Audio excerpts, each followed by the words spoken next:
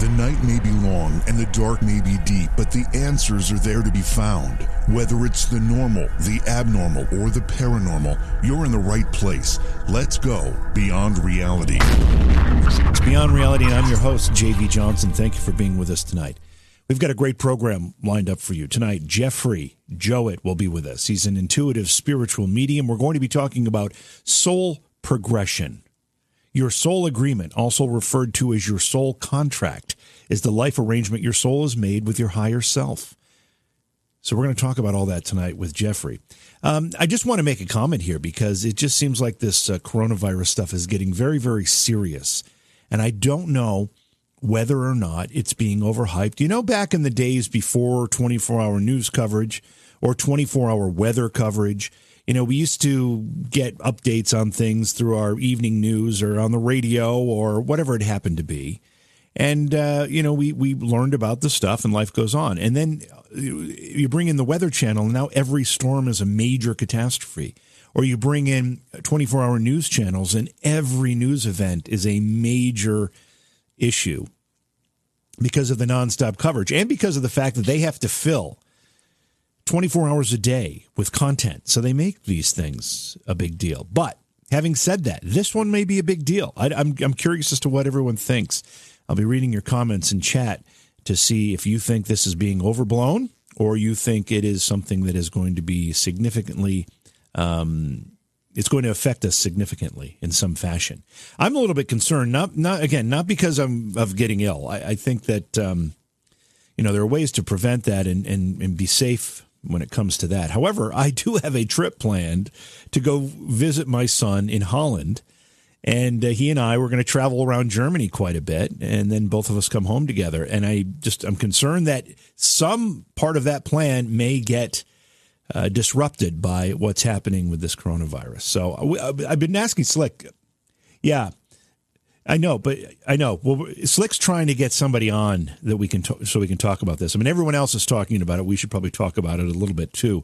We can get a health professional on and get an idea as to what we should be thinking about all of this. I'd like to get one that is not necessarily an alarmist. Someone that looks at it a little more pragmatically and can tell us what we should be concerned about and what we shouldn't. That would be a great discussion, I think. Anyway, welcome everybody again. It's great to see you all here. A lot of new names in our chat room. If you're trying to figure out where the heck the chat room is, go to YouTube. Look for the YouTube channel. It's JV Johnson. That's the name of the channel, JV Johnson's Beyond Paranormal. And when you find it, subscribe. But that's where the YouTube chat is, and it streams. And the chat is active while we're streaming live. And that's where you can comment, you can ask questions, all of those things. Find us on Facebook. It's Beyond Reality Radio. Also, my page is JV Johnson, or you can find it by looking for JVJ Paranormal. It's probably the easier way to do it. Like and subscribe or whatever you need to do on Facebook so you can follow us there. We appreciate that as well. Let's go to break. Let's get our guest, Jeff Jowett, into the program. It's Beyond Reality. We're looking forward to a great night tonight. Please support the program. Go to patreon.com/Johaw. That's JOHAW.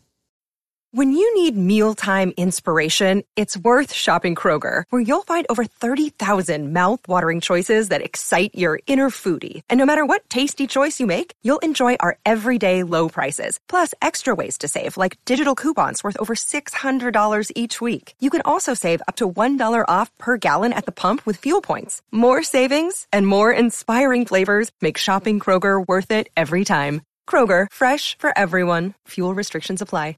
Our guest tonight, Jeff Jowett, is an intuitive spiritual medium. We're going to be talking about soul progression. He's written many, many books, including Lasting Impressions and Mediums, Cherished Messages from Spirit. And by the way, his website, if you want to get information about all of his work, is Jeff Jowett. Jeff is spelled with a G, Geof.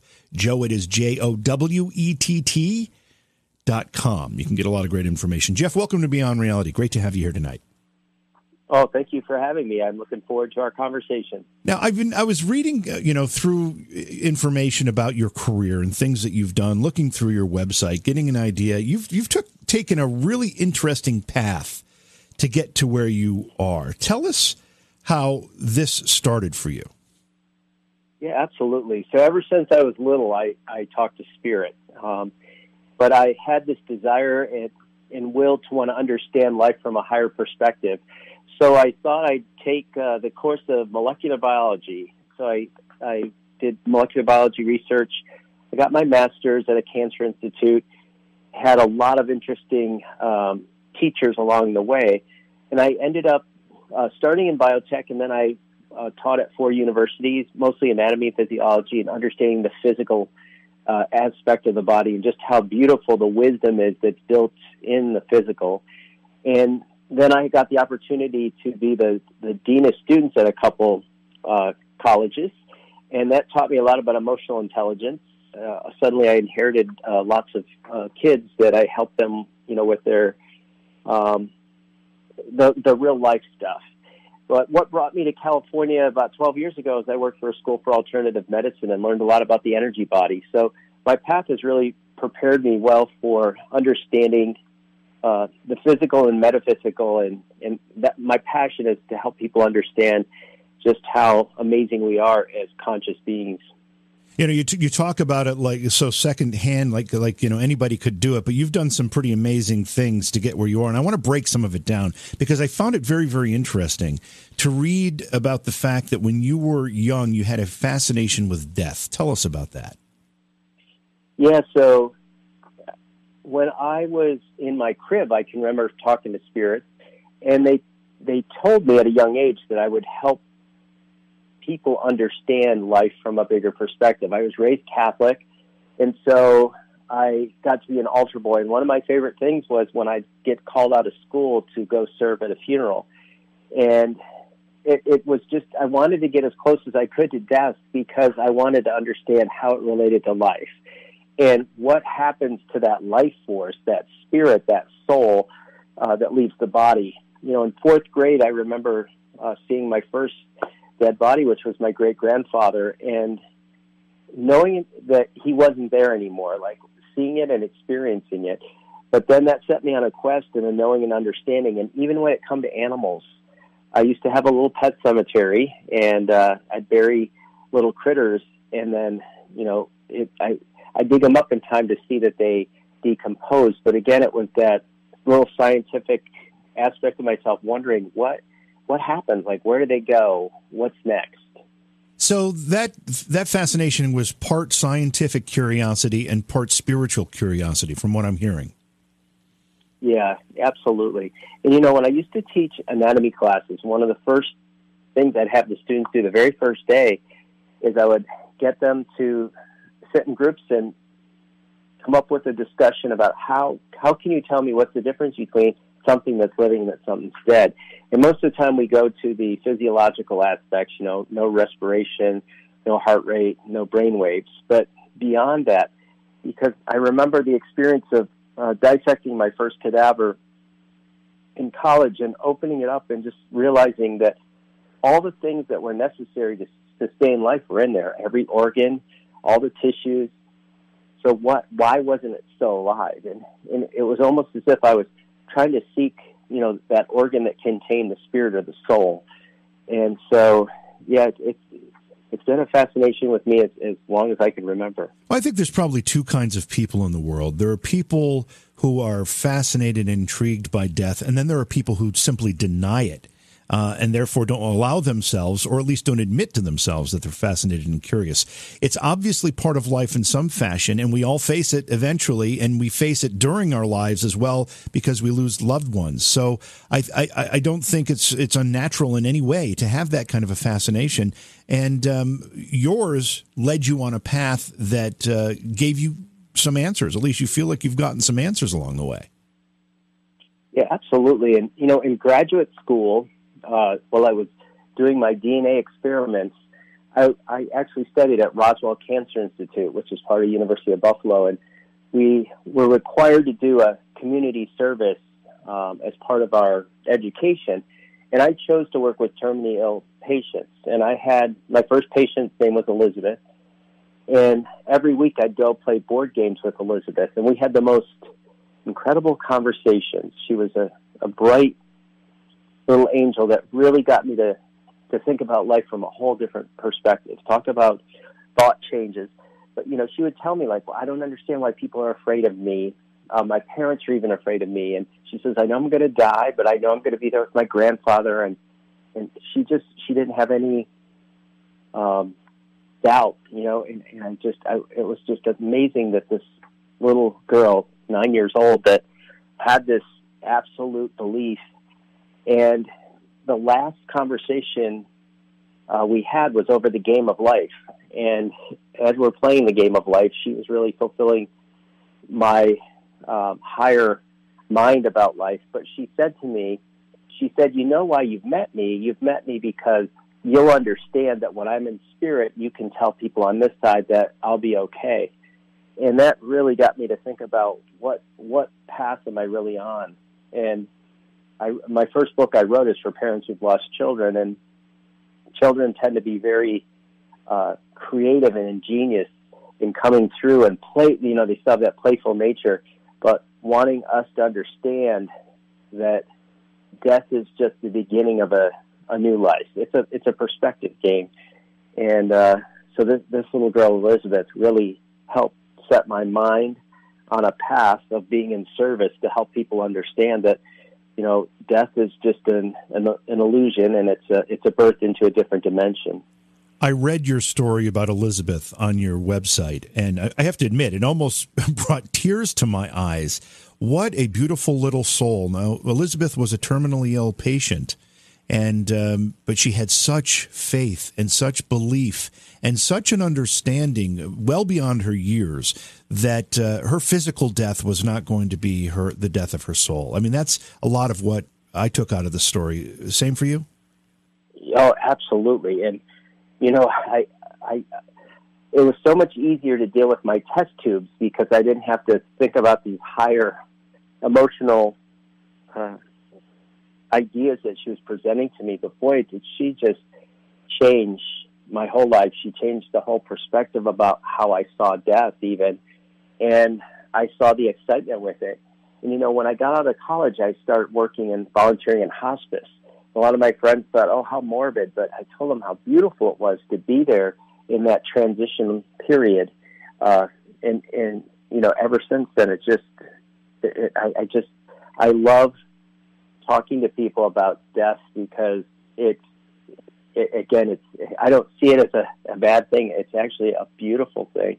And the freedom of your spirit as it leaves the body is just an awesome, awesome experience. Well, I have to say, many of us would be liberated if we could view death that way. Going back to the discussion about Elizabeth, when she was talking to you and offering you this guidance, one of the things she said was that older people are afraid of me. And I think you asked why, and she said, because I'm going to die. There's a truth there.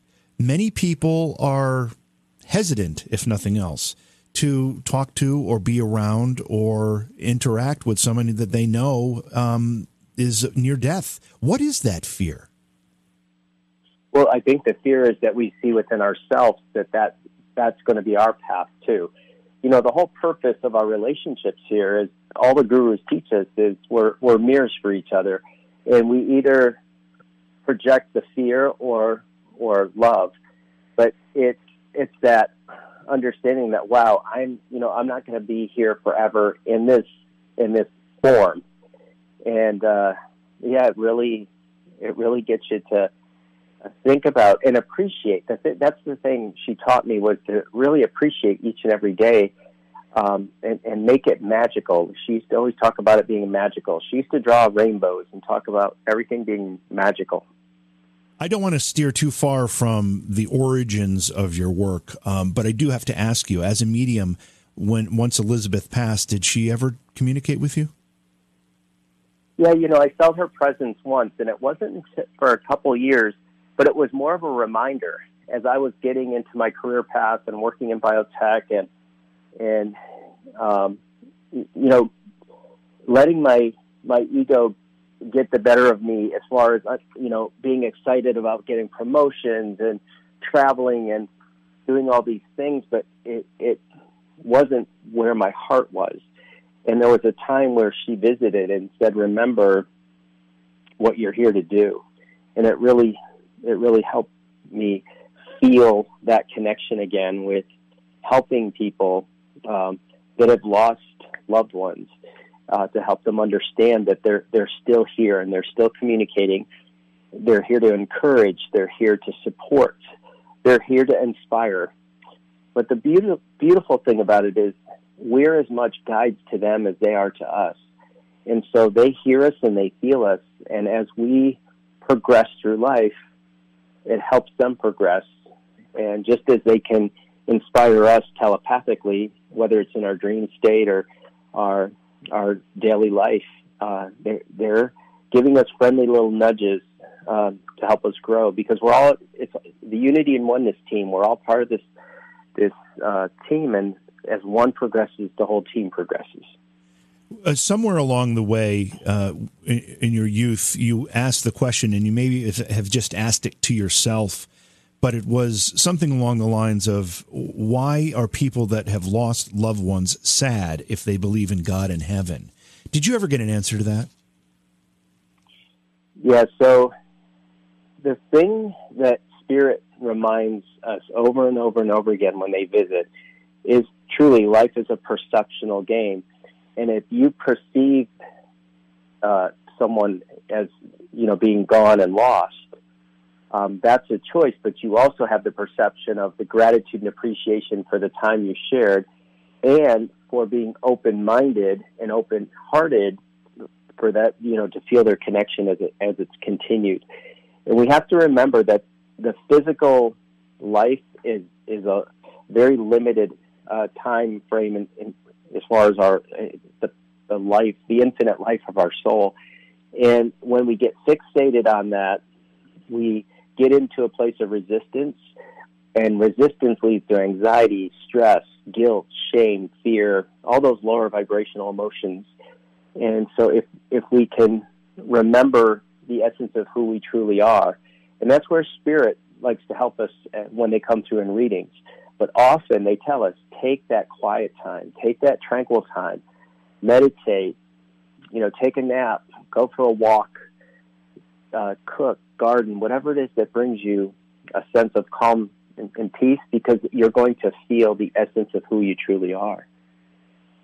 You mentioned working for hospice. I know you've been with people near or at the time of transition for them, and you say it's a beautiful thing, it's a beautiful time.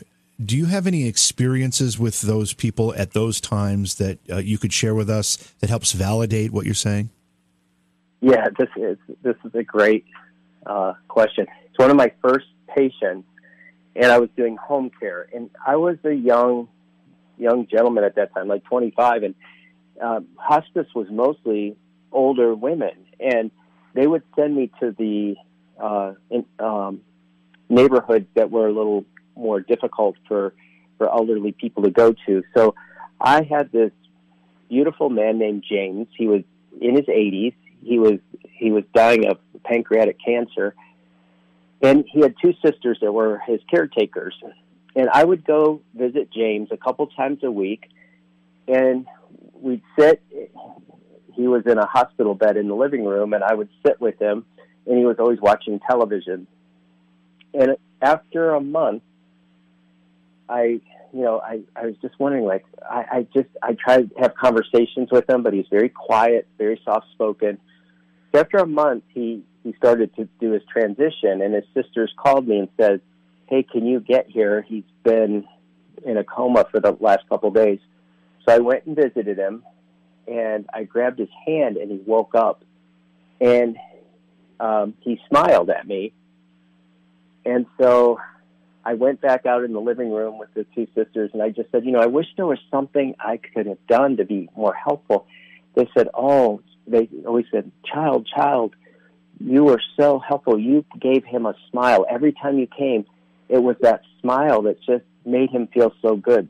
And I realized how simple it was to help someone just by giving him, that little bit of a smile. And he transitioned a couple hours after that. But it's almost as if he waited for me to come, and he gave me a smile, and then, he went right back to sleep and didn't wake up. But yeah, just, truth is so simple, but there's just so much kindness with it, and that he taught me a great lesson in that experience. This may be a difficult question for you to answer, and if you don't have an answer, that's perfectly understandable. I sat with my mother, who had liver disease, and the last time she went into the hospital, she didn't come out, and she was in ICU for several days. And one of the things they do there is they, quote unquote, make the patient comfortable, which in effect means put them under, an opiate that puts them basically to sleep until they die. So I had 4 days where my mother was there. She was alive, but I couldn't talk to her. And then she passed still under the influence of those drugs. What are your thoughts on that? I almost feel like I was robbed of some final words with her because of that. Do you have any opinion? No, again, it's sitting in their presence and just sharing that moment. Their words can't speak it. Music can't provide the experience for it. It's just being in the presence of each other for that last moment. And many times when people are going through the process of death, it's a slow process. It's not as if the spirit leaves the body instantaneously. It's like they're gradually leaving.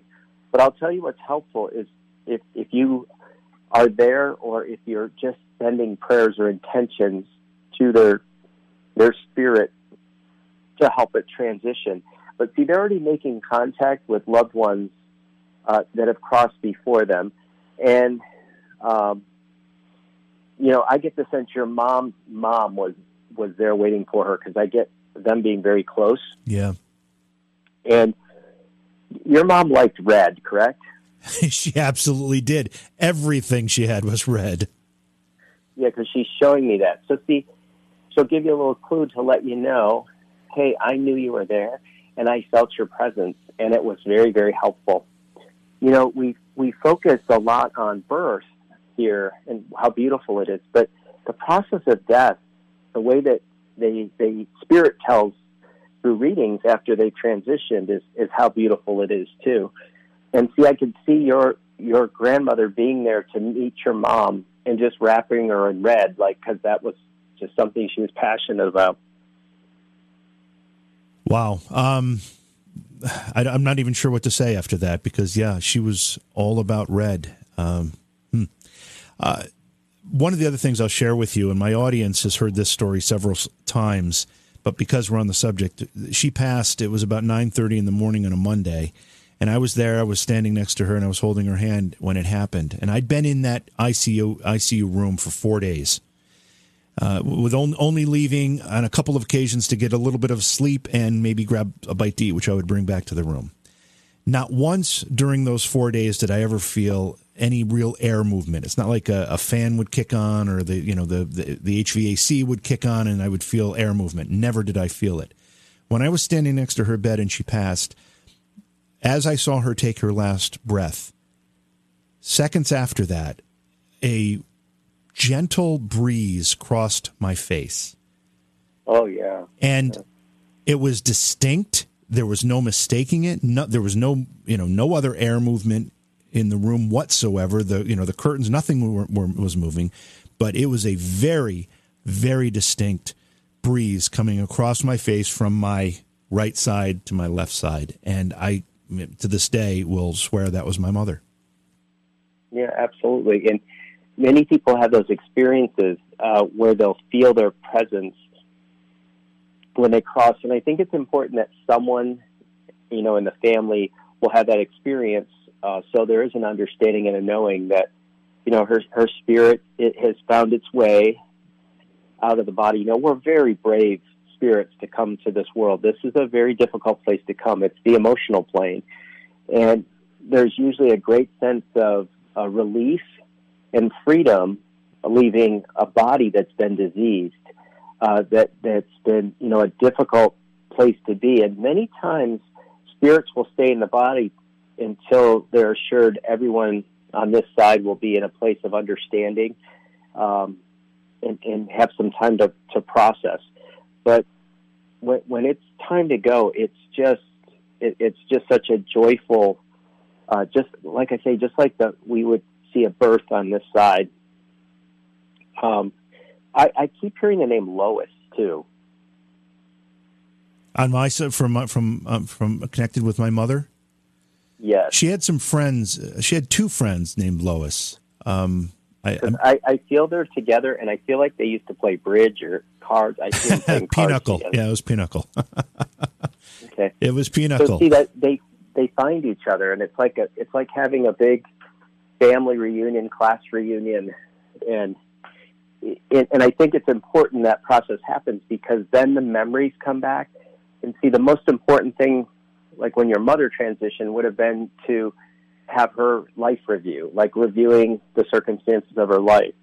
And it's done so that she can choose the memories that she saw as beneficial to her, and then maybe ones that held her back, because the spirit then will make plans for a new incarnation, and they'll set up the circumstances of that based on what they learned from their previous life. And it's a beautiful process. I have a type of reading that I call a soul progression, because I like people to understand how their soul is progressing as it's moving forward. Because there's really no endpoint. It's a continuous improvement process. At some point, our consciousness achieves certain different levels of enlightenment. For example, when we realize that we are one with our soul, our spirit, and the divine, we no longer need to incarnate here anymore. And that's how I would see like Buddha and Christ. They reach the level of consciousness where the physical is no longer to their benefit, because they're in a different level of awareness. I could talk about this part of our discussion for hours by itself, but I want to move the conversation somewhere else, and I want to pick up on some of these religious ideas and things that kind of were epiphanies for you as you progressed through this. And one of the things that you talk about is that you recognized that you could most connect to God through nature. Explain that. Yeah, so I was raised Catholic. I was an altar boy. I went to catechism class, and there's all these conversations about God, and, trying to read and understand them as a person. And even, when you look at some of the beautiful masterpieces of art that show God as this white bearded man in the heavens, but not feeling that. I just didn't, feel that being it. But what I did know is the more time I spent in nature, and I spent a lot of time alone in nature, there's that stillness, there's that tranquility, there's that, it's like feeling the true essence of my being, and knowing that somehow I was connected to something bigger. And nothing made me feel more comfortable. Nothing earthly could ever fulfill. I love chocolate. I love running. I love the mountains. I love playing tennis. Like nothing, no person, no place, no thing could fulfill that feeling, that sense.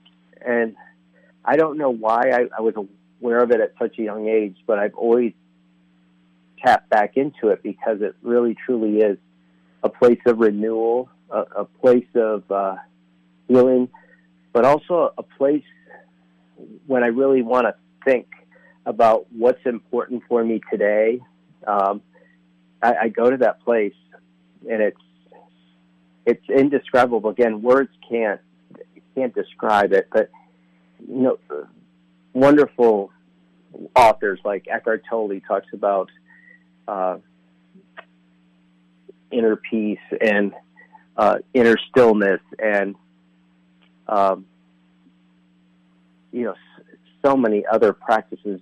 The whole practice of yoga is, becoming one with your breath so that you're going within. But it's just, to me, nature is the perfect place. It's the holiest place. It's the most sacred cathedral, because nature emulates the essence of harmony, of balance, of stillness, of calm, and that's our true nature. And when we find ourselves in there, and I think that's why people always gravitate the beach, the mountains, the lake, the river, because whether they're consciously aware of it or not, they're healing themselves. It's a baptism into stillness. And my favorite book by Eckhart Tolle is Stillness Speaks. And the whole idea is that when you put yourself in the presence of stillness, you can hear your higher self speak. And your higher self is the voice of your spirit. It's the wise, divine voice of your spirit. Your spirit has been with you for every incarnation you ever had, every experience you ever had. It knows you better than anyone or anything. And to commune with that is amazing. You know, your best friend, your greatest teacher, your wisest healer, are all within you, and nature allows you to find it and to hear it and to feel it. How does your work in and study in biology and then microbiology help you come to understand all of this? What did you learn in that process that connected with all these other ideas? Well, no matter what level we look at, whether it's the atomic level, the cellular level, the tissue, the organ, the organism, every level has divine wisdom built into it. And every level is a representative of the level above it. And it's all an integrative holograph. The other beautiful thing biology has taught me is that everything is connected to everything. Because, again, we all are made up of the same elements, the same atoms. And those atoms exchange, whether it's a rock, a star, a person, a tree, a dog, you know, everything's just interconnected. And that essence of oneness. But the beauty of it is how there's perpetual motion. Everything's always vibrating. Everything's moving. Everything's dancing. And to understand that on every level and how every level complements, every other level, it's astonishing. We have. I've heard you say. I know. I think you may have used the word wisdom. I'm not even sure, but in the context of this grand scheme, this design, and are we talking about an intelligent design here that we might use to describe creationism? Is that what we're thinking? Yeah, but how I would take creation further, like a step further, is just the word consciousness. And consciousness is so important because not only are we manifesting and creating, just like a bee can build a hive, or a beaver build a dam, but we have this awareness. And the awareness is the understanding from our spirit, which is connected to our soul. We know what we're doing. There's an awareness and an understanding.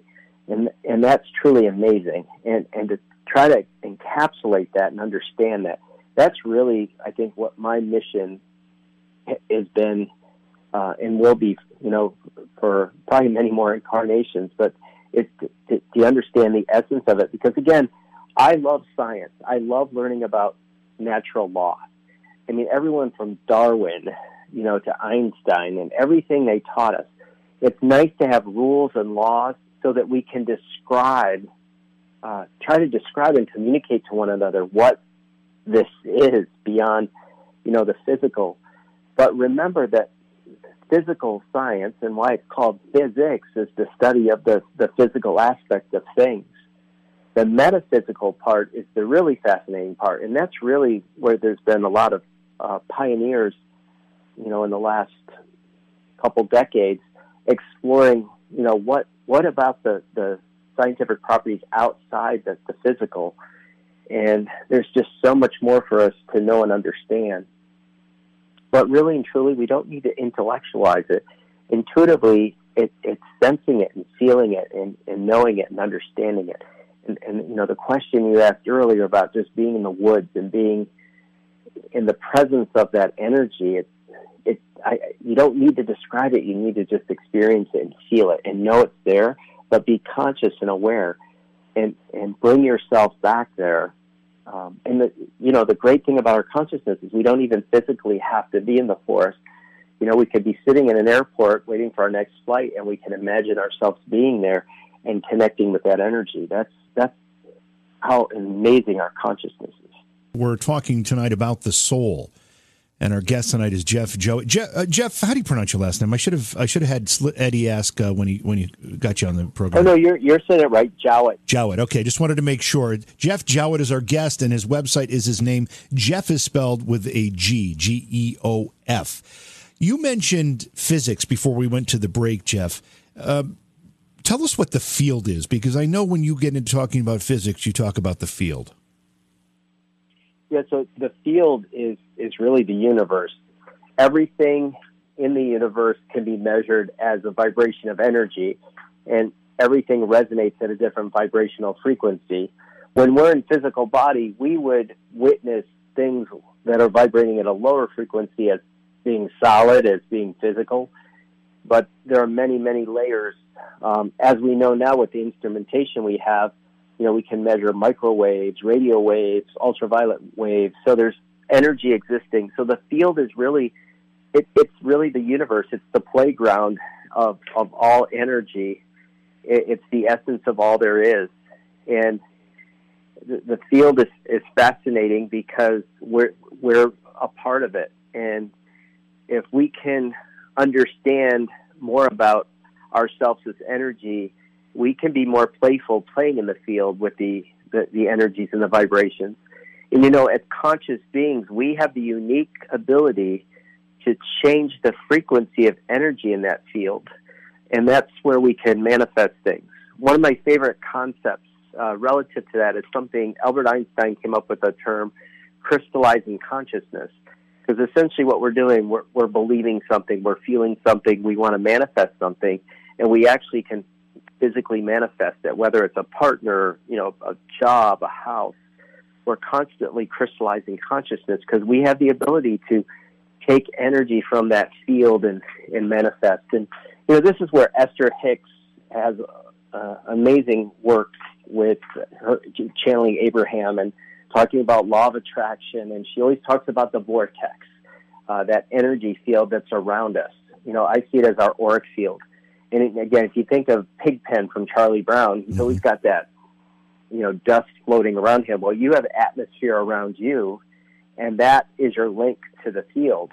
And whatever in that dust bowl around you, the aura, your beliefs, your thoughts, your feelings, your karma, everything that defines you is in that field, and we all participate with the same rules, whether we're, Jesus, Hitler, or Winnie the Pooh. Whoever you are, we all play by the same rules, and those are the natural laws. And this is what I want to really talk more about in my upcoming writing, is to help people understand, because people understand the law of attraction, but we can't just sit on our couch and, want to manifest things. There's other laws, like the law of action, where you take purposeful, meaningful actions to manifest something. And, the law of vibration, the law of compassion. There's so many laws, but they all complement each other. And if we can learn and understand how those all work, we could really master that field and manifest some, miracles. Miracles are natural. They're supposed to happen. They're called miracles because we might not be aware we could do that based on our current level of consciousness, but as we become more and more aware as conscious beings, the idea of a miracle really doesn't exist anymore. Jeff, you seem to have been traveling two highways at the same time here. One of them was a spiritual highway. You have sensitivities and insight that would be considered a bit of a spiritual gift. And you were also traveling a scientific highway with your study through biology, molecular biology, and the other work you've done in the scientific community. How do you reconcile those two? Do you feel they're at odds? And I imagine that some people in the scientific community may have felt they were at odds. Yeah, absolutely. But, if you really look at the masters, the scientists that have really evolved us, from Max Planck, again, to Einstein, to Carl Sagan, they all became so spiritual because the more they learned, the more they knew they didn't understand, but they knew there was something bigger. And they also seems like there's this commonality in this club of evolved beings, Madame Curie, where they get to an understanding that there is something bigger and everything's part of it. And they go within more. Like they understand that it's a internal process and not an intellectual process. And I think that's the beauty of science, is it's really an art form. And any genius will tell you that whatever they presented, it came through them and not from them. And that's the beauty of science. So science is giving these individuals the opportunity to take what's unknown or what's undefined and putting it into a form, whether it's a mathematical formula or a model, to help us understand. Is it fair to say, and I'm sure you've been watching this closely, we have guests on the program that often talk about this, but is it fair to say that as science starts to open its mind a little bit, its collective mind, and starts to look into some of these things, we're starting to actually see scientific evidence that supports many of these ideas? Oh, absolutely. And I mean, look what what's happened with technology.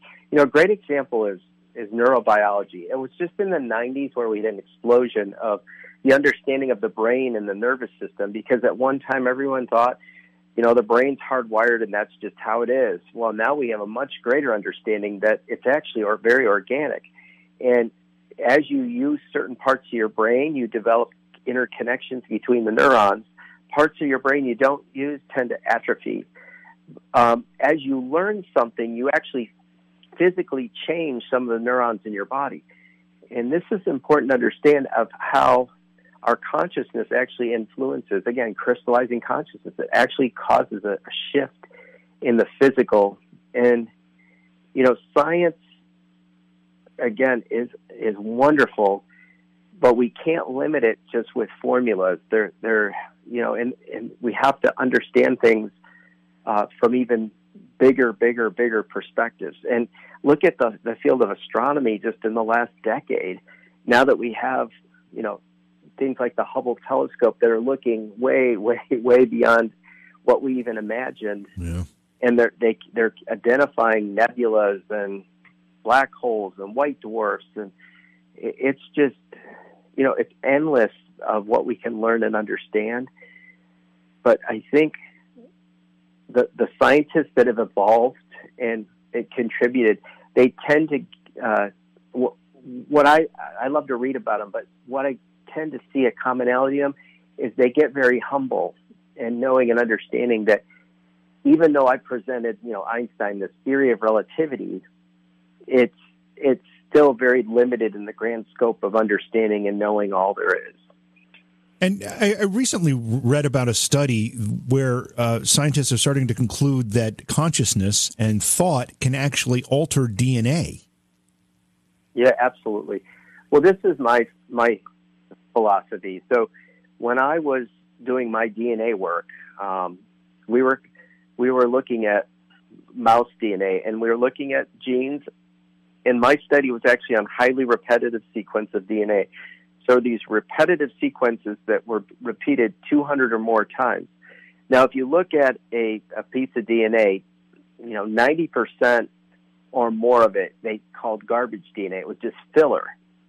Now, DNA is the only biomolecule in a biological system that can actually crystallize. And one of my favorite experiments to do in biology, one of the first one, is you put it in ethanol and it crystallizes, and it's amazing. But see, I believe, just like the crystals in your watch, your computers, your smartphones, crystals store information, and I believe your karma and your strong beliefs and so forth are carried in your genetic material. And that filler DNA, I believe, contains that information. And according to the information, it can bend and shift whether or not a gene is more likely to be expressed or repressed. And, gene expression was huge when I was in grad school. And it's not just about the gene. It's about whether or not there's access to get to the gene to express it. And if you have hundreds of thousands of these little DNA bases influencing the structure and shape, and again, based on, they've shown thought, saying a prayer. I mean, look at the waters. I can't remember the Japanese scientist. He did the water studies. Like if you prayed to the water, or if the water is around someone who's depressed, the whole molecular structure of the water molecule changed. It's fascinating stuff. Yeah, I remember that study, and I don't remember the details, but I do remember some of it. So I'm going to ask you a pretty big question here, and we might have to go to break before we follow it up. But this kind of opens up the discussion about what our main topic was here. We're talking about soul progression. So we use the word soul. We often think of a spiritual component. But if we have to really define it and try to understand what the soul is, how would you explain it to somebody? So the simplest way to describe it is it's consciousness. It's awareness of self. And it's a holograph. Just like every cell in your body has all the information for all the other cells, you, as a conscious being, have all the wisdom and understanding of the whole universe. So your soul is a holograph of the whole, and it has the unique ability to be aware of itself, but also to consciously change and shift, energy around it according to all the natural rules and laws. So I believe our soul is a cell in part of Source, Creator, God, whatever you call that higher power, universal consciousness. So if someone is a Catholic, let's say, and they believe the soul is a divine product, part of the divine, and it's eternal, that's what you're saying here as well, right? Yeah, and if you use the analogy of energy, too, energy and the soul, just like energy and God or Source, Creator, it's all the same, always has been, always will be. You can't destroy it, you can't create it, but you can change its form. Again, I believe we're all part of God, and that's the issue I've had with religions is trying to get my hands around why they want to. Some religions like to show that you're actually separated from God, and that and then you need a savior, or you need an individual between you and God. And it's impossible to be separated from Source, from Creator, because you're part of it. You're the essence of it. So how could you be separate other than because you have a consciousness, you can convince yourself that you're separated. And that's sin. The whole word sin comes from the idea that you are separated from God. And it's actually impossible to be, but you can talk yourself into it when you come into physical form. As a medium, in your ability to communicate with the other side, have you been able to get, and I know you don't have these kinds of conversations per se, but have you been able to get verification on some of these ideas or these concepts by actually communicating with spirit on the other side? You know what I do, JV, is I actually use my intuition, which is the voice of my own spirit, to talk to other spirits. But yeah, I do. And again, the way they show me stuff, it's like a picture. A picture's worth 1,000 words. It's right. Because some of these things are so hard to describe, but the imagery they show. And again, if you go to the physical body, and this is why I love teaching anatomy, because all the wisdom and truth and understanding of your spirit is found in your physical body. I mean, just take a bone. Just the whole way the crystallization, of the calcium and phosphorus forms around these elongated collagen fibers and so forth. It's just every little part of us is just filled with gobs of wisdom and knowledge and understanding. And I think really aha moment was when I wrote my third book, which is on the chakras. And the way the chakras were presented to me through higher consciousness was there's 7 centers of consciousness within us.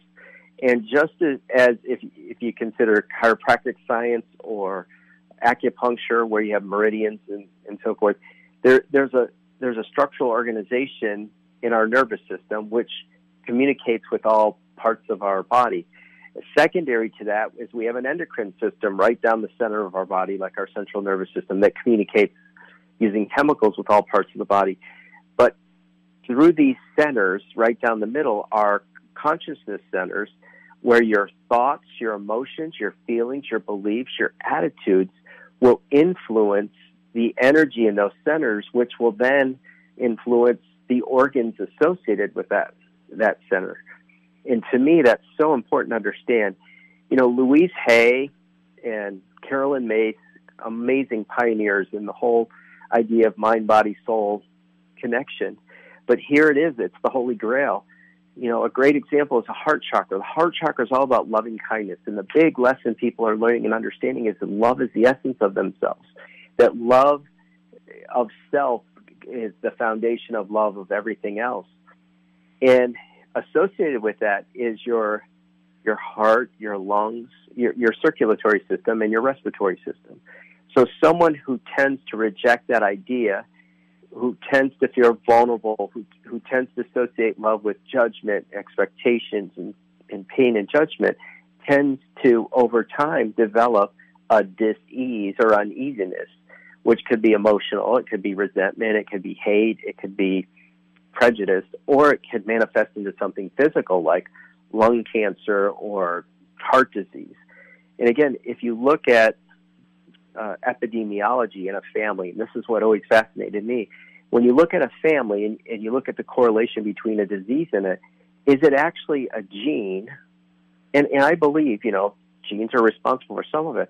But again, if we go back to that filler DNA, which influences the shape of the DNA, or is it an attitude or belief in that family that is propagating that disease to present itself? Because remember, disease presents itself for us to be called to that area to heal it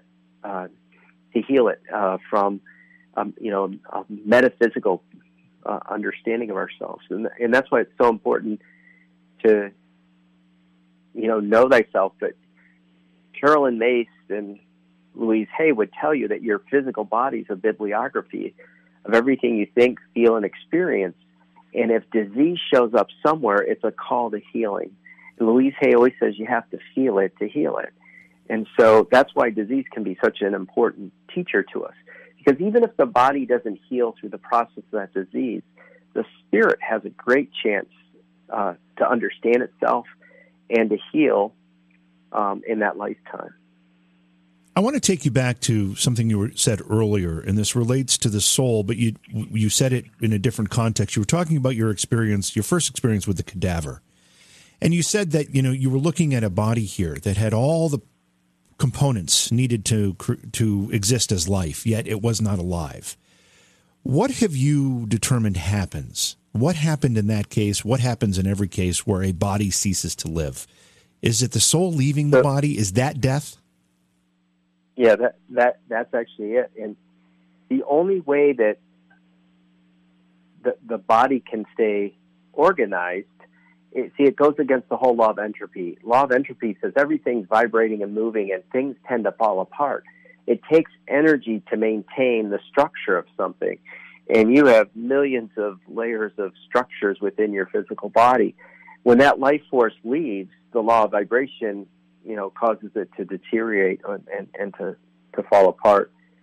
But yeah, it's that life force. When that life force is gone, that's that bright light. Like if you look at a body that no longer has the spirit in it, the auric field is diminished. When I saw my grandfather lying in his casket, that's why I instantly knew, like, he wasn't there. Like, there was no energy around him. He had this beautiful energy field around him. And, you know, when I saw him lying up there, it's like, wow, he's not there anymore. It really got it. It's like, wow, he's not there anymore. I just didn't know at that point where did they go, but I knew it wasn't there anymore. So if that is in fact what happens at death, the soul leaves the body, that's what makes the body lifeless. Who decides when the soul leaves the body? Does the body deteriorate in a way so that the soul has to leave it? Does God say, and whatever you believe God is, or whatever you substitute the word God if you want to, does God decide when it's time, or does the soul itself decide it's time? The soul, it's all the soul. And see, that's the wonderful gift of divine source, God, is we have the free will, but our soul knows the ideal time to leave, not just for itself, because the soul is selfless. It does it also in relation to the people associated with that person, whether it's family, friends, or someone who might have done an activity, like they shot a person and that person leaves. There's lots of layers associated with that soul because we're so interconnected on so many levels. And so it knows the perfect and divine timing to go, and it's never an accident. Like when Spirit comes through and says, oh, my mom's going to tell you I died in an accident. It wasn't an accident, though. This was something that was, it was divinely timed for whatever the karma and understanding is.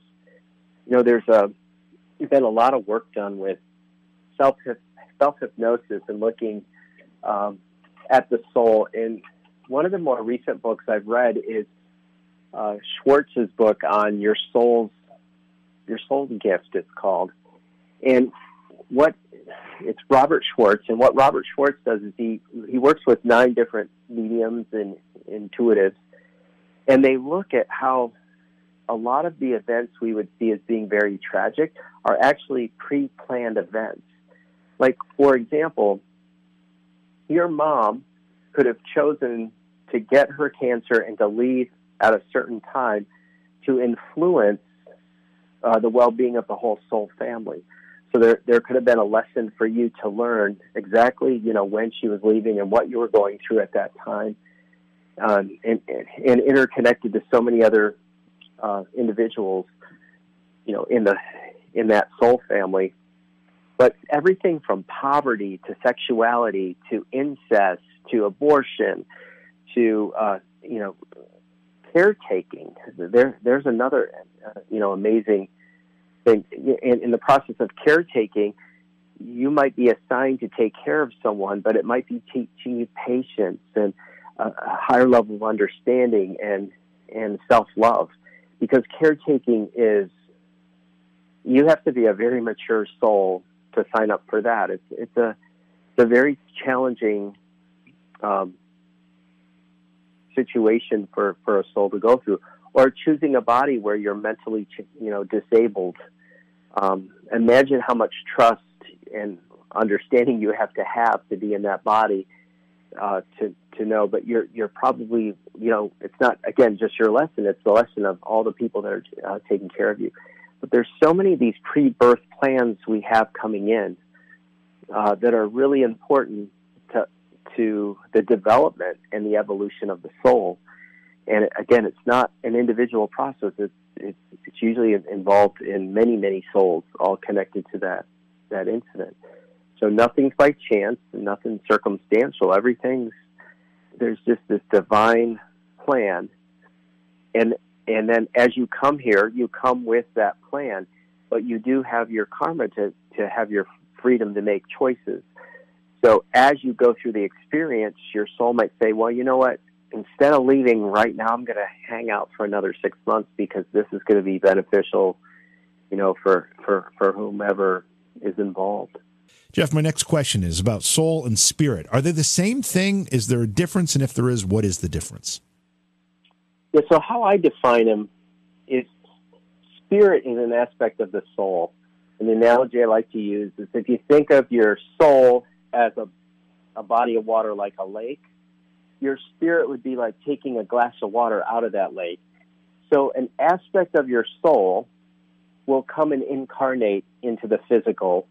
And again, you can think of your physical body then as the glass, and you scoop up some of that water, which would be the water from that body of water. So it contains all aspects of the soul, but the spirit is just a small aspect of it.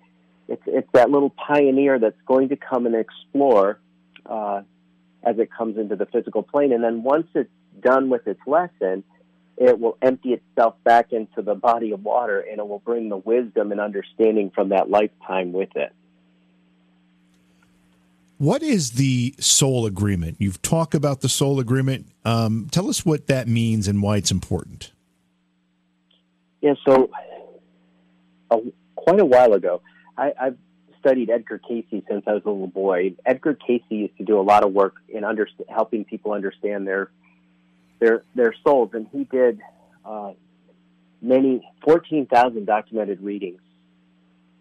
And I got to a point in my work where I really wanted to help people understand more what their life path was.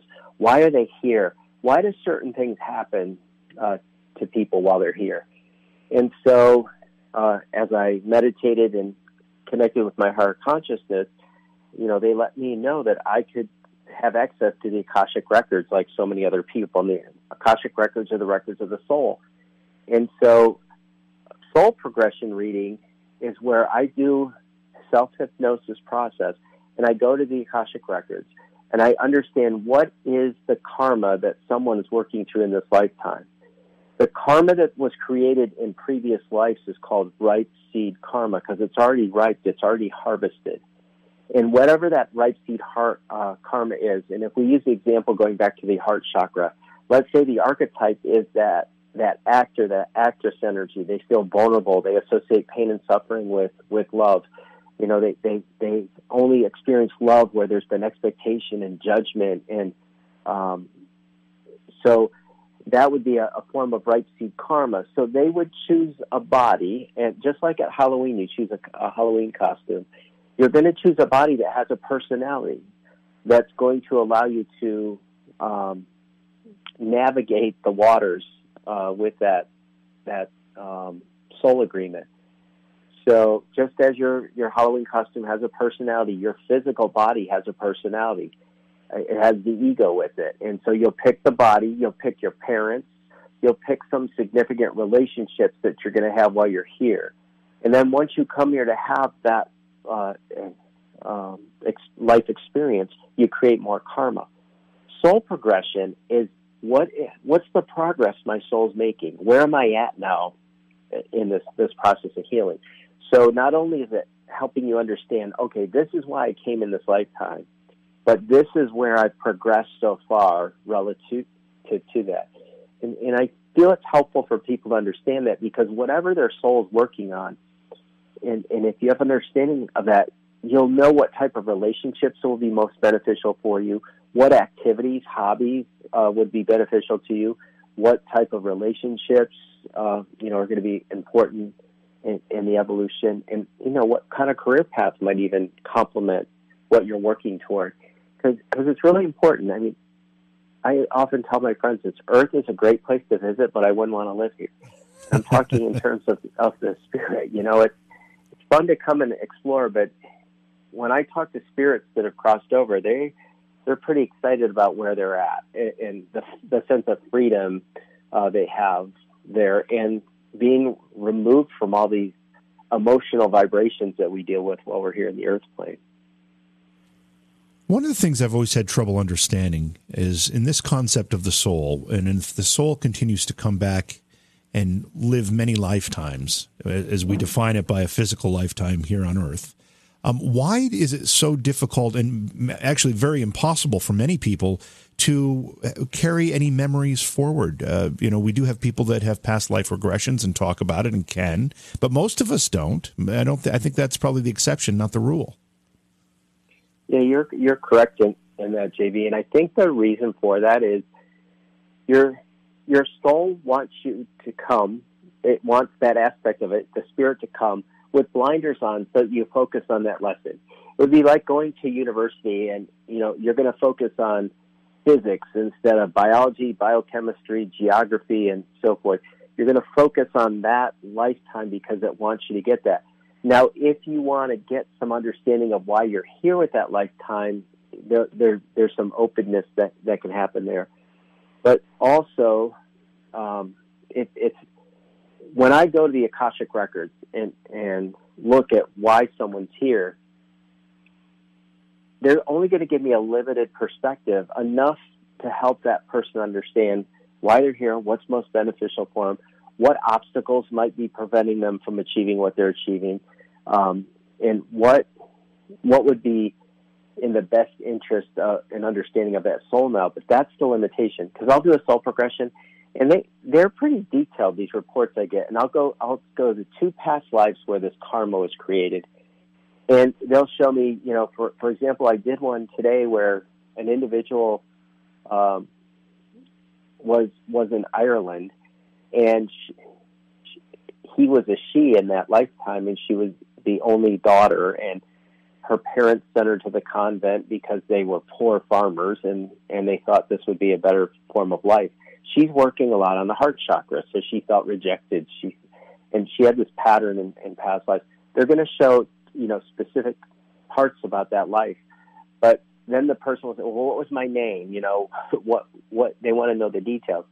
The details aren't there. What's important is you have an understanding of this character of yourself that existed, and they want you to feel the energy and experience of that character, so you have an understanding. It's amazing, because when I present these, 99% of the time, people say, oh my gosh, when I was young, or that's why I always have this feeling about this, or why I have an attraction for that. And one of the validations you can get with soul progressions or past life information is if you instantly meet someone and you have that connection, or you go to a location and you just know it. I've been to a couple places, Florence, Italy, Edinburgh, Scotland. I did not need a map when I was in either one of those places. I knew where everything was. It was just a knowing. So there was some memory, some soul memory, I believe, but for the most part, it's not there. Now, I believe everyone has the ability to be put into a hypnotic state or a meditative state so that they can feel and experience, some aspect of a past life. But again, so many people are focused on, the physical day-to-day stuff, but it's just white noise blocking them from hearing, feeling, and understanding, the essence of why they're here. By the way, Florence is one of my favorite cities. I think it's probably the most beautiful city in Europe. Let's talk about reincarnation for a minute. First of all, what is it? Is it the soul just coming back to live another life, and will it necessarily be another human life? And if it's real, how does it work? If I pass and I want to see my mother, but she's reincarnated into another lifetime, will I not be able to see her? No. So there tends to be groups of families that we like to hang out with. Now, Michael Newton did quite a bit of work on Destiny of the Souls, Journey of the Souls. Brian Weiss has done a lot of self-hypnosis, and he's written several really good books on the understanding of reincarnation. But reincarnation is the mechanism that allows us to work through our karma. Really simply put, that's how you can see it. So think about it this way. Imagine in this lifetime, if you chose to be an actor, you can act all these different parts. You can be a villain, you could be a hero, you could be rich, you could be poor, you could be a male, you could be a female. By playing all these different parts, you get to really know and understand yourself from many different perspectives. And it allows you. So reincarnation is that process of wearing different meat suits, costumes. You're changing up the costume so that you get to have that experience from various perspectives. But that's really, truly how you get to know yourself and understand yourself and work through the karma. There's different types of karma, but ultimately we want to get to what's called 0-point karma. And once we achieve that in the physical plane, we're done with the physical plane. We don't have to come here anymore. Once we hit 0-point karma, we no longer reincarnate on the physical plane. That's correct. And that's, again, Jesus, Buddha, there's certain entities that have achieved it, and therefore they're done with the physical plane. And then it's just eternity in this greater, the field? Yeah, and my understanding is there's different levels of existences or dimensions that we experience. I haven't looked much beyond this one because just trying to master this one is big, but I'm sure there's just levels.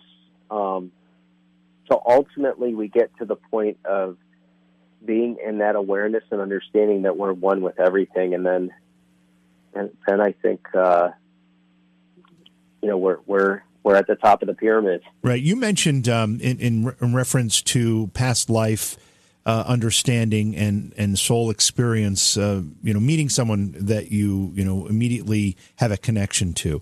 Is that what a soulmate is, or is that something else? It can be. Soulmates, many times when I do my soul progression readings, people want to know, who's my soulmate? Who's my soulmate? Well, a soulmate is any soul that's helping you change or shift your consciousness toward the evolution of your soul or toward the progression of your soul. Many times soulmates are adversaries. They're people who get under your skin. They cause that huge change in your life. It might have been the boss that fired you, the relationship that left you. Because they're providing you an opportunity to really know yourself from a whole different perspective. So you can have soulmates within your family. You can have soulmates at work. You can have soulmates that last for 5 minutes or a lifetime. Yeah, there are romantic soulmates, but again, it's a soulmate to me is two souls that are helping each other evolve toward their mission of overcoming the karma that they came here to live through or to heal through. Jeff, do animals have souls? Specifically our pets, which many people consider to be part of their families. Yeah, absolutely. Now, my belief, and this is just what I've been shown and what I feel and understand, is that all living creatures have souls, but souls belong to different species, just like, dogs and cats are different species. But they have a gravitation, they have a pull, they have a magnetism toward certain individuals. So you can have a pet that will reincarnate with you, lifetime after lifetime after lifetime. The beautiful thing about pets is pets have a very unique persona, and they are great teachers. They might teach us a lot about unconditional love, or they might teach us about patience, or they might teach us about, just always being there. The thing that's so important, though, I tell people is, animals are wonderful. They're beautiful creatures, but don't substitute animals 100% for your personal relationships, because the personal relationships and the karma that we're working through is really significant with the people. So we don't want to isolate that way. Pets are great to have around to complement us and to help us to grow. But the work we do from human to human while we're in the body form is really beneficial to the evolution of the soul. Jeff, you've got, I think if my count is correct, at least 4 books that you've published. Give us a little idea of what each of them is about. And if you had to recommend to someone who is new to your work, which of the books should they start with? Okay, the one I would have them start with would be the last one, which is Lasting Impressions. So Lasting Impressions is really like a memoir of my 25 years as a medium, and I picked 25 readings out. But for a couple years, I was trying to write a book on mediumship, and my scientific mind was kicking in, and I was going to talk about the mechanisms of it and so forth. But people are always fascinated. Like, I have friends and family that always say, tell me a story from readings this week. What are the stories? So Spirit planted the idea in my mind and says, why don't you help people understand the whole process of mediumship from the perspective of stories? So the book has 4 parts. The first part is our stories written from the perspective of the medium, myself. The second group of stories are from the sitter, the person receiving the messages. The third set of stories are from the perspective of spirit and how spirit's involved in the communication. And then the last part of the book is all based on the message, because spirit communication is all about the messaging, the signs and symbols that come through to help people understand and convey and communicate insight, encouragement, information. So that book, I think, is really helpful to help people understand the whole idea of what mediumship is. It's not hocus pocus. It's not witchcraft. It's not about predicting futures. It's simply using evidential information so that we know who's presenting themselves. And usually they want to present some kind of kindness, gratitude, appreciation, encouragement, inspiration, and wisdom, helping you on that soul path, your soul agreement. So that book, to me, it really, that's the one I gravitate toward relative to that. My third book, which is called The Power of I Am, Aligning the Chakras of Consciousness, brings through those 7 centers of consciousness, your chakras, but it brings through the archetypical patterns with each chakra. So each chakra has a lower choice, which is based on fear, and a higher choice, which is based on love. And ultimately, we're working, all of us are working through these 14 little dramas of letting go of the lower vibration and embracing the higher vibration. For example, the throat chakra, the lower choice for the archetype would be the silent child. The silent child is someone who's repressed and suppressed. It's someone who feels either people don't care about what they have to say, or what they say doesn't matter, or there could have even been times in their life where they were persecuted for speaking their truth, or humiliated or shamed. Now, I bring that one up because you have a lot of blue in your energy, and I think you're working a lot on throat chakra. To let go of the silent child, you would align with the communicator. And the word I like to associate with the communicator is integrity. Integrity means consistency. It means reliability. It means someone who, no matter who they talk to, they're sharing the same truth. They speak their truth. They act their truth. They think their truth. All aspects of themselves, everything complements what they're doing, who they say they are, and what they're doing. They tend to be very creative. They tend to be, great teachers, coaches, counselors, artists, because they have this ability to just express themselves. So see, karmically, someone will be letting go of that silent child, and they'll be embracing their communicator consciousness. So that book, it actually has prayers, affirmations, gemstones, flowers, music, activities, yoga poses that will keep alignment with each of those 7 centers of consciousness. But it also shows the physical diseases and emotional and mental disabilities that can occur in those parts of the body if you're gravitating more toward the lower archetype versus the higher one. So, and that one has beautiful pictures, amazing artists from Wales, England, Faith Knowlton. She's well known overseas, and she illustrated the archetypes, and I just absolutely love that book. That book is done so well. My first 2 books, the first book is for parents who've lost children. And again, the first part of that book tells the story of Elizabeth, the story you read on the website, but it helps parents understand that the healing they're doing in this lifetime, once their child leaves, the more that they can heal and heal through the grief and let go of the guilt and the shame and so forth, the more they help their child heal on the other side. And as their child's healing on the other side, they're helping their parent heal on this side. So there's a symbiotic relationship that exists. And whether your child was, unborn, or your child, was 80 when they died, I did a reading for a lady in her 90s, and she had a son who had just passed, who was in his upper 70s. And it's pretty amazing, but she still has that, that's her child. Yeah. And there's that special bond, and there's a very important karma that exists between a parent and a child. So the book helps people understand, and I use a lot of analogies from, everything from Dr. Seuss to Winnie the Pooh.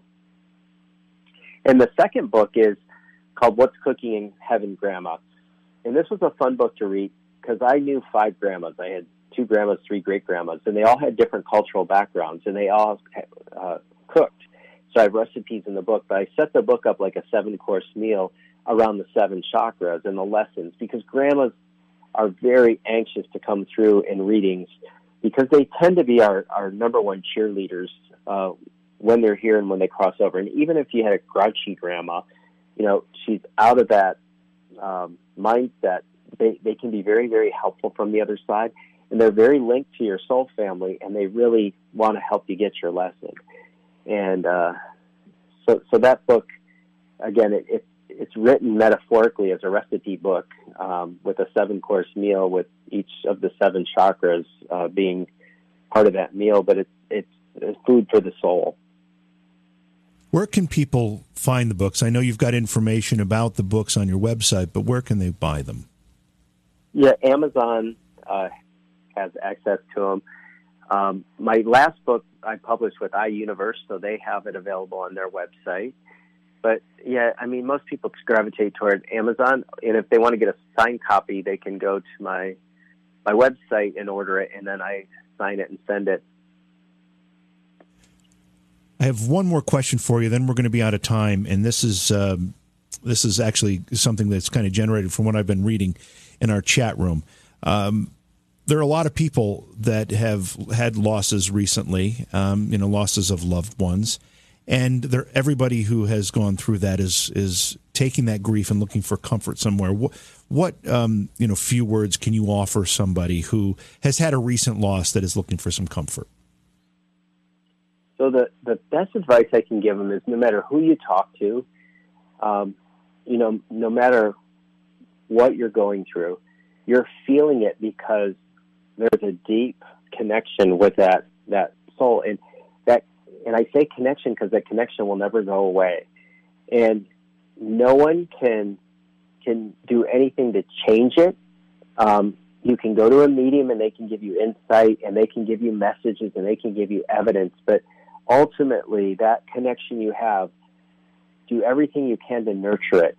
In the old days, and I can't tell you how many people I've talked to where they lost a parent when they were young and the pictures disappeared and they weren't allowed to talk about them anymore, and that's truly a loss.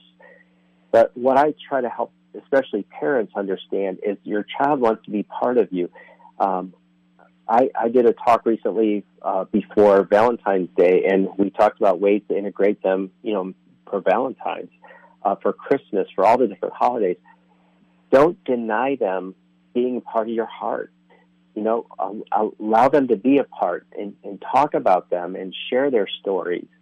And because their stories are intertwined with yours. There's a principle called entanglement when it comes to spirit, and you can't, no matter what you try to do, you can't destroy that connection and that link. And yes, we love that physical hug and we love that conversation and so forth, but we can have those. And there's methods and ways you can learn to do that through automatic writing and dream analysis and meditation. But just nurture that relationship and know that it's still there and connect with it through your heart more than your mind. Jeff, it's been a great discussion, very inspirational, very enlightening. Best of luck with the books. I hope you'll promise to come back and do another discussion with us sometime down the road, because I really enjoyed having you here tonight. Oh, thank you so much. I enjoyed your questions. They're very thoughtful and insightful, but thanks for the opportunity. All right, thank you. And once again, Jeff's website is Jeff Jowett. It's GEOF for Jeff, and the last name is spelled JOWETT. It's jeffjowett.com. Information about his books and all of his other work as well. He offers readings and consultations. It's all on the website. You can find it there. Beyond Reality Paranormal is hosted by J.V. Johnson and produced by Orion Palmer and Slick Eddie Edwards. Like us on Facebook and subscribe to our YouTube channel. Please consider supporting the program either through your podcast platform, click on the link in the description, or on Patreon at Joha Productions. If you'd like to be a guest on Beyond Reality Paranormal, or you have a recommendation for a guest, contact our producer, Slick Eddie Edwards. Eddie is spelled with a Y at slickeddieedwards@gmail.com.